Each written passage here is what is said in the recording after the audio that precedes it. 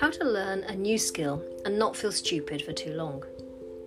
In a prior podcast, number 8, entitled 10,000 Hours to Greatness, I shared some background and research behind what it takes to become world class at something, be that playing the violin, chess or a sport. The good and bad news was that 10,000 hours of improving practice seems to be the key ingredient to becoming an expert at something. That's the same as a full-time job for 5 years. If working full-time at a sports or musical instrument isn't an option for you, and it isn't for many of us, then what on earth is Plan B? The good news is that people do get good at things with just a little bit of practice. As learners, we usually focus on how good we are, not how much time it takes us to become good. The learning curve, which you may have heard of, recognises our starting point as being pretty rubbish. We often don't even know what we don't know. But with practice and time, our competence improves. So how long does it take to go from being incompetent and knowing it to reasonably good? The answer actually, and it's good news, is 20 hours. So you can go from nothing. You want to learn how to juggle, cook, draw, learn a language or play a musical instrument. And if you put in 20 hours of focused practice, which is 45 minutes a day for 1 month, you'll be amazed at what you can learn and the improvement you can glean.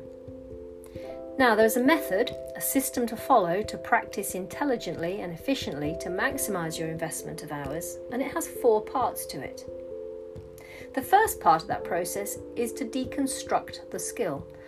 This means look at the skill and break it down into smaller pieces. Most of the things we think of as skills are often big bundles. Breaking them down helps you decide which are the parts that help you to get what you want, and you practice those first. Then practicing the most important things first will help you improve the performance in the least time possible. In other words, you don't have to master all the parts. Second step is to self-correct. Normally, we go out there, we get hold of books, DVDs, videos on whatever the topic is. But don't use these to procrastinate by trying to read and study everything. Instead, learn just enough to be able to practice and self-correct as you go. In this way, the learning becomes a way of getting better at noticing when you make a mistake and then doing something a little different. Thirdly, remove barriers to practice.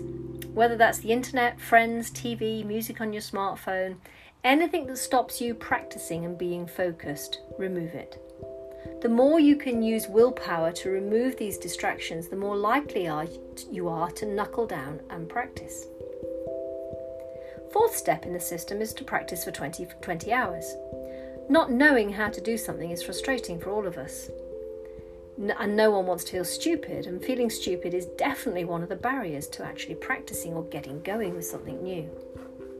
By pre-committing to practice for at least 20 hours, and maybe put it a couple of hours a day in your diary or 45 minutes in your diary each day, you'll be able to overcome that initial barrier and stick with it long enough to reap the rewards.